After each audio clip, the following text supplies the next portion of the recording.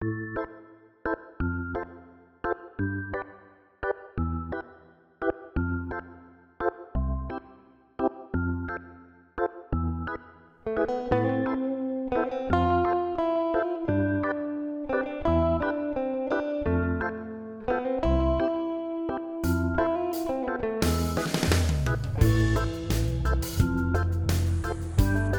and welcome once again to the BioProcess Insider Expression platform, a semi-regular podcast delving into some of the areas surrounding biomanufacturing that don't quite make it into the news pages of your favourite B2B website, BioProcess Insider, but do pique the interest of the wider biopharma industry. Now, my name is Dan Stanton and I am the founder and editor of BioProcess Insider. And while it's normally me asking the questions, for this episode, I am delighted to hand over the reins to our reporter, Millie Nelson.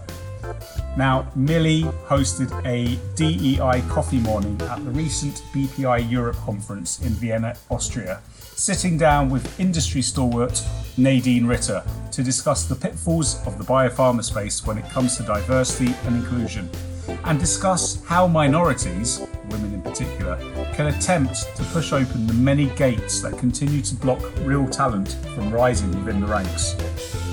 Nadine Ritter, you may well know, is the President and Analytical Advisor at Global Biotech Experts and has also served on the BioProcess International Advisory Board pretty much since its inception 20 years ago. There's also a brief cameo from Isabelle Lecoeur, Facilitator and Regulatory Lead at BioForum.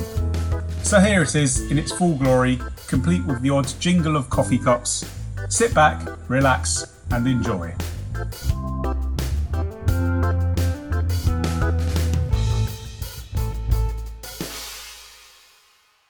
Being a woman in science, even in academia, there's been challenges, right? But one of the things that I think personally has helped me a great deal is participating in professional organizations. And even today, with although we've got a lot more parity between males and females in some of these situations, there's a lot of opportunity for people from a wide array of classifications, whether it be gender, or whether it be race or ethnicity or geography, or whether you're in an industry or regulatory or large company, small company, contract lab, vendor lab. We've got a lot of representation that we can mine out in our field. And it all starts with the pathway. And that's what happened to me. I began getting involved in the Association for Women in Science, which was predominantly associated with academia at the time, and worked my way through that organization over about 10 years, doing everything from cleaning newsletters to science fair judging and awards to ultimately becoming president of the chapter in Houston. And then when I went into industry, I did the same thing in Chicago, and I ultimately ended up president of AWAS in Chicago. And then I got involved in the industry organizations. And again, I got the opportunities to do everything, volunteered for everything you could. But all of these things have an opportunity for people to see you. It gives you the opportunity to contribute and learn and network. But very importantly, now that I am where I am in my career, and I've been the first woman in a lot of ways through biotech, probably because I'm the loudest woman in biotech. But I've been the first woman. I was in some professional organizations, and recently I just rolled off the board, but I was the first female president of the board of a major scientific organization that's 25 years old. So it's not something which happens quickly. You just can't reach out and pick people who are at the beginning of their career for very senior, experienced opportunities, but you become that candidate in a couple of years if you proactively engage, and if the people who are giving you the opportunities proactively pay attention. And so that to me that's the big message for DEI. If it's just virtue signaling on a website, I don't care. Show me the data, show me what you did, and we have good models. We have the model of women going through the system, and we just need to apply that same model and those same metrics to a whole broader category of individuals who are underrepresented in decision making and discussions. You mentioned kind of the virtue signalling side of diversity and inclusion, so this idea that it becomes, I guess, a tick box for companies to say, look at what we're doing. We have a committee. All of our colleagues have done a training program in this for 2 hours or whatever, and they're knowledgeable on the subject.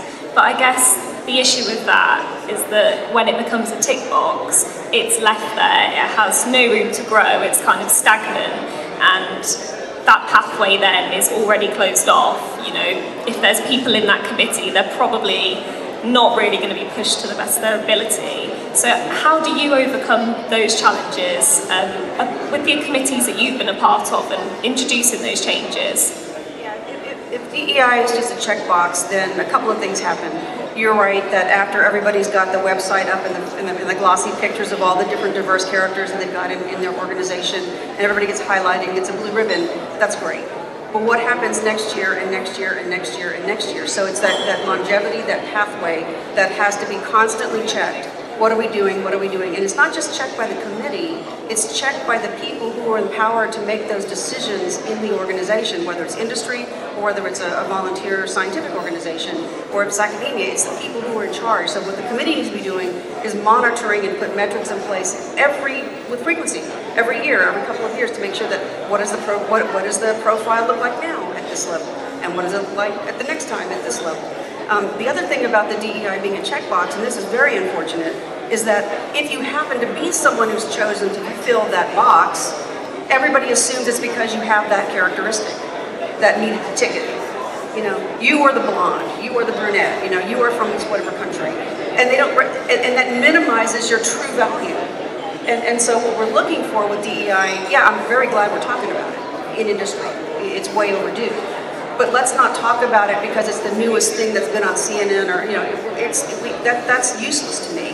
What we really need to do is systemic, continued longevity of these pathways, and don't let DEI become something that minimizes the contributions of people that are in those categories because they really are good, and they shouldn't be considered, you know, a token. You know, a couple of times I remember in my career, I felt like I was a bit of a token. You know, I mean, I was glad to have the opportunity, but I had to prove myself, and the people that I worked with were very surprised, like, oh, you can do this, as opposed to, oh yeah, she's just checking the box so that somebody can get their bonus this week. So yeah, it's the long haul, it's the long term. We've done a very good job over the years with introducing diversity into college education, for example, and we've got great candidates that have come out of college. And now what are we doing? And I know you just said, you know, there's been times you felt kind of the token and people have been surprised that you actually have the skill set to carry out the work, and, you know, you'd like to think at some point it's not that kind of tick box exercise. But to deal with, I guess, the systemic challenges that are there, how do you feel it's best to approach them? And I guess, do you have any solutions or ideas of challenging them and changing it? Well, yeah, I mean, awareness is the first part of it, and certainly having a DEI conversation at this meeting is another part of that awareness. But again, having companies be able to determine their metrics. Where are you?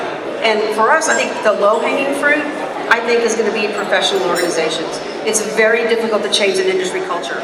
You know, it is what it is, and they're going to have their own struggles. But how do we get people to be noticed, to have on their resumes these opportunities? Well, I'm sorry to say, most of it is volunteer.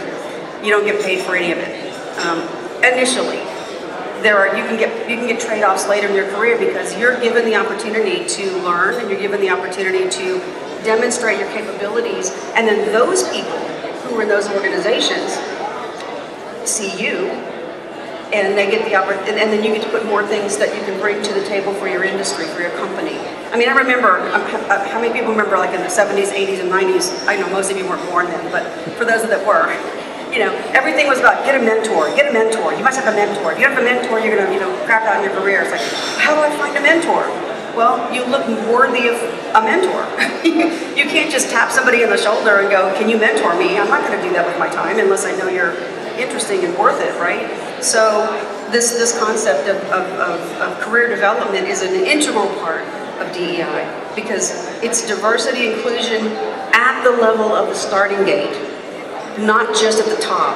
And we will never get that diversity, inclusion, equity at the top unless we remediate these gates And I think that professional scientific organizations have been a big part of my career. And I'm going to go down and talk to Isabel from because she's had the same experiences as I have. So can you just talk a little bit about your experiences in industry organizations and how they've really helped you and what you do now? Yes, so now I work for BioPharm as a professional facilitator. And it all started like 20 years ago when I was in industry, and I took upon myself to do the facilitation. It allowed me to get exposed to lots of different projects, not only my projects. So you learn, you build your knowledge, you get your acumen, and now I'm a professional facilitator. So when I wasn't happy anymore in industry for different reasons, then I took that special skill that I had developed, and now it's my new job, and it's fantastic. So, but as Nadine said, it all starts with doing things above and beyond your day job. It's seeing that bigger picture and doing things and say, actually, if I do that, I'll be better at my job as well, and that's how you progress. Thanks, Isabel. I think what you just said there about kind of going above and beyond in your day job seems so important, I guess, at an individual level, to better yourself, but also, I guess, work environment in general as well. So in terms of diversity and inclusion at work, people going above and beyond their day job, above and beyond the tick list, you'll enrich and you'll have a better system that people genuinely believe in, and in that you should be more enriched and more level playing field, I guess, for everybody. What we're saying here, it sounds like we're putting the burden on the individual who's coming through the gate, but I don't mean that at all. I mean that organizations and management and businesses need to open the gates and need to make sure that when they look around at whatever level they might be at, do we have, faces here that represent all the voices of our industry or of our organization? And if not, why not? And is there a gate that we've inadvertently placed at the level below or 2 levels below? And we did that. When we were looking at some of the professional organizations that I've been involved in the last couple of years with DEI, we recognized that we had great representation here, and suddenly it fell off a cliff. So what's the gate? Where's the gate here? And how do we remediate the gate? Because there's no lack of interested, engaged, talented individuals. As long as they know that they can make a difference, they will make a difference. But if they sit in an organization or sit in their industry and they've been there for 3 years, 5 years, 7 years, and they don't find them, and they've been active, it's been known that they're interested in engaging, and they see that the same people get picked every time, they're going to very quickly get discouraged. So it's not a one-way street. You have to be engaged, but you have to get the gate off of it as well. And the only way it works is if the top of the organizations commit to looking at the metrics and saying, where does that funnel start weeding out people? And unfortunately for women, for women it was a lot of us that were, childbearing age, right? And that was the classic cut, right? You fell off you took the mommy track, right? Even with daycares and stuff, it's still like, when I first went to work for industry, I was told, don't ever tell your manager that you're going to take your child to the doctor. You are going to the bank. You are going to get your oil changed. But you never have pictures of kids on your desk, but never talk about them, and never admit that you feed them or have anything to do with them. They're just there as decoration. But you always, because that's what the men were doing at the time in the 80s and 90s. Men had to go to the bank. Men had to go and get a haircut. Men had to go get their oil changed. But they really didn't. But that's what they said. COVID has opened this up. Zoom meetings and things, working from home, having kids at home has made us even more acutely aware that, hey, 2 parents might be involved, and that's helped a lot with that assignment of mommy track. But that's just one element of diversity and inclusion. There's so many more elements. What other hidden biases do we have in our culture, in our organization culture, that we need to look at and just reevaluate and then remove the gates? Just remove the gates. You're not promoting somebody just because of their characteristic. You're removing the gates and seeing who comes through. And that is really important. And that's why I said it's a long-term strategy, not a short-term strategy. Going back to what you just said about, we need the top of the organisation to kind of open the gates, they need to self-reflect, look at their metrics. How would you suggest that they do that in a sense of making sure that they have new people coming up, being part of the committee, kind of almost like a rotation, I guess? How are they going to do that? So one of the good things is that when you do get through your career and you are involved in the organization, you might get put in like an organizing committee, a task force or an organizing committee, and that status, that shows that you are an active contributor, top in your field. The problem with that is that no one volunteers to give up the status. Once you've been on the committee a long time, and I don't mean like 2 years or 4 years, I mean like 20 years, it doesn't mean you don't have a lot of experience. You do, and your contributions are valuable, but you are taking the place. Unless you want those organizations to have 250 member committees, which is completely unwieldy, how can that organization look at their committee structure and determine that how do we keep fresh faces but not lose continuity and not lose the seniority? And so for some organizations, we're having the conversations now about, let's say that you come on a committee and you're there for a couple of years. So maybe there's a 2-year cycle or a 3-year cycle. A third of the committee rolls off, a third of the committee comes on with new opportunities, and a third of the committee is legacy. But the most time you can spend on a committee in any one of those 3 categories may be 9 years or 6 years, depending upon the industry. But it can't be infinite, right? Because very few people will voluntarily remove themselves because it's fun and it's exciting and you learn things and your name gets to have that on your CV. But that's a gate. So how do you do that? Without disrupting the brain trust, how do you do that? And it's a tough one, but we are working on it.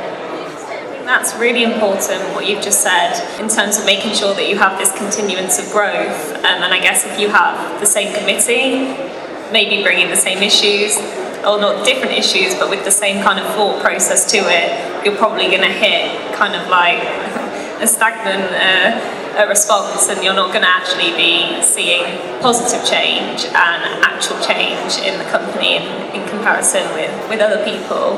And I guess that kind of leads us on to what would you like the future to look like for women in biotech, but also diversity in general, and what do you think it will realistically look like? So I guess they're kind of 2 different questions, but what you'd like it to look like and what you actually think it will be.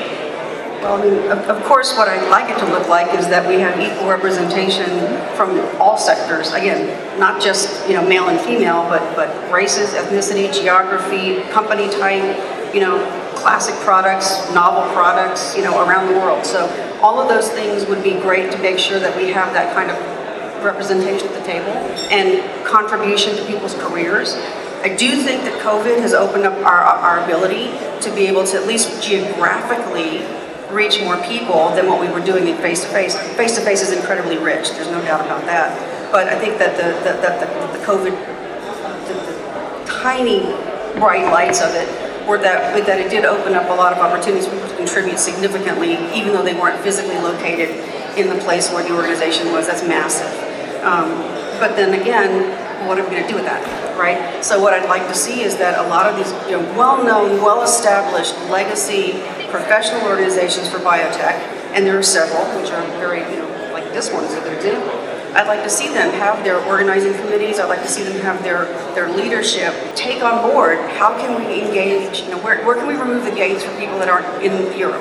Where can we remove the gates for people that aren't in America, or in other countries? Where can we remove the gates for people who represent CROs or vendors or small companies or new companies or even legacy companies? Because the field up to this point has been dominated by the big players with the traditional pipelines, with the traditional diversity or not lack thereof, and we've done great, but we can do better. And I think we've already seen in the last couple of years, especially with like vendor organizations, how much novel stuff we can learn when we just move the gate, right? So that's what I'm hoping. I think as well, what you just said in terms of how do we open the gate in Europe, how do we open the gate in the US, I never actually kind of thought about the idea that there could be different issues about the same topic in different countries. So I guess that's something else, that having that kind of topic more openly discussed, but reaching people more geographically, it may bring about new challenges, and you may need, I guess, different approaches and solutions to deal with different countries and different company issues. So I guess there needs to be a more open discussion and a wider range of solutions. We've also learned that in some countries, you aren't allowed to even ask people what their identification is, or you can ask them, what their job history has been. You can see where they live, but some countries have a prohibition against asking for their gender, their race, their ethnicity, and so then the only way that you could have that is if you have face-to-face meetings, or because there are legal prohibitions against that to prevent discrimination in hiring people, but then it also works against us a little bit when we're trying to do that DEI thing. We're trying to say, do we have enough representation here?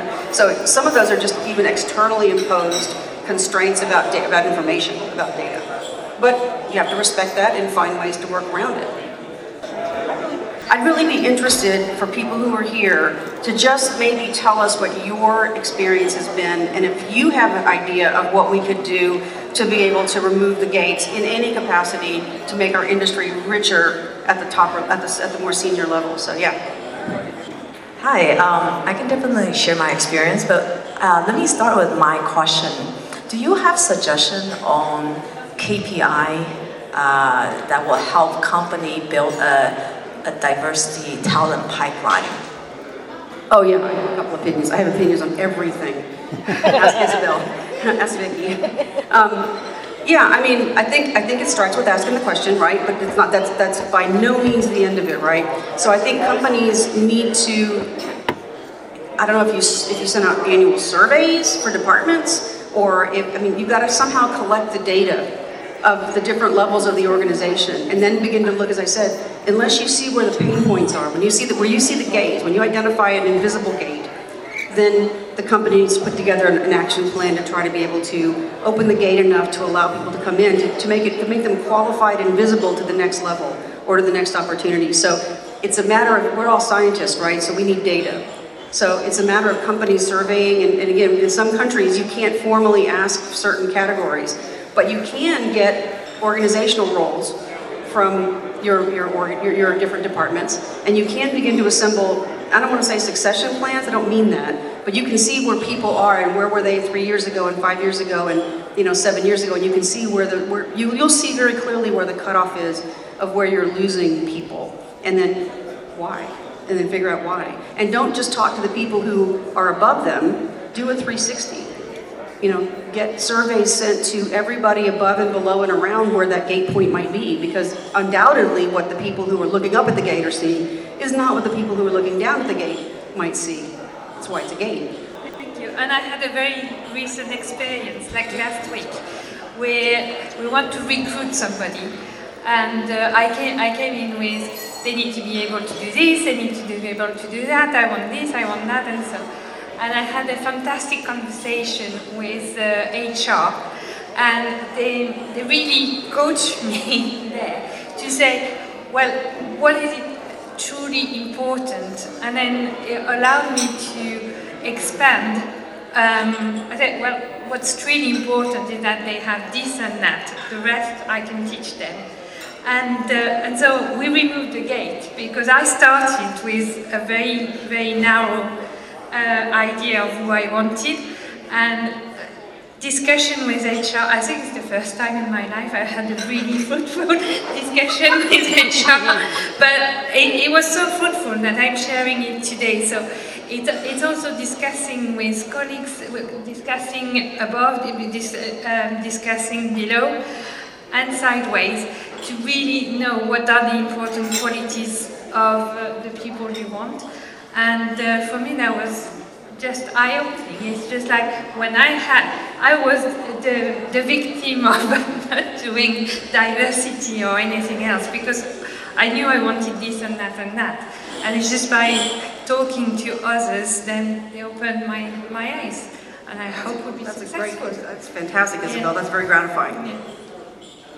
And that's another example. If people like me and Isabel who lived through the system to this point, if we were blind to a gate, then imagine people that never did what we did that would be even more blind to a gate. So it's that awareness. It's that awareness that there are invisible gates. We do talk about the glass ceiling, right? But it's really just gates at different levels. And when you start getting funneled out early, then you never have the opportunity to even reach the glass ceiling. We broke it. You're welcome. But certainly the action is for organizations, professional organizations, industry, academia. Academia is notorious because it's very stratified. But identify the gates and then try to figure out how to remove them. Because there are very talented people all over.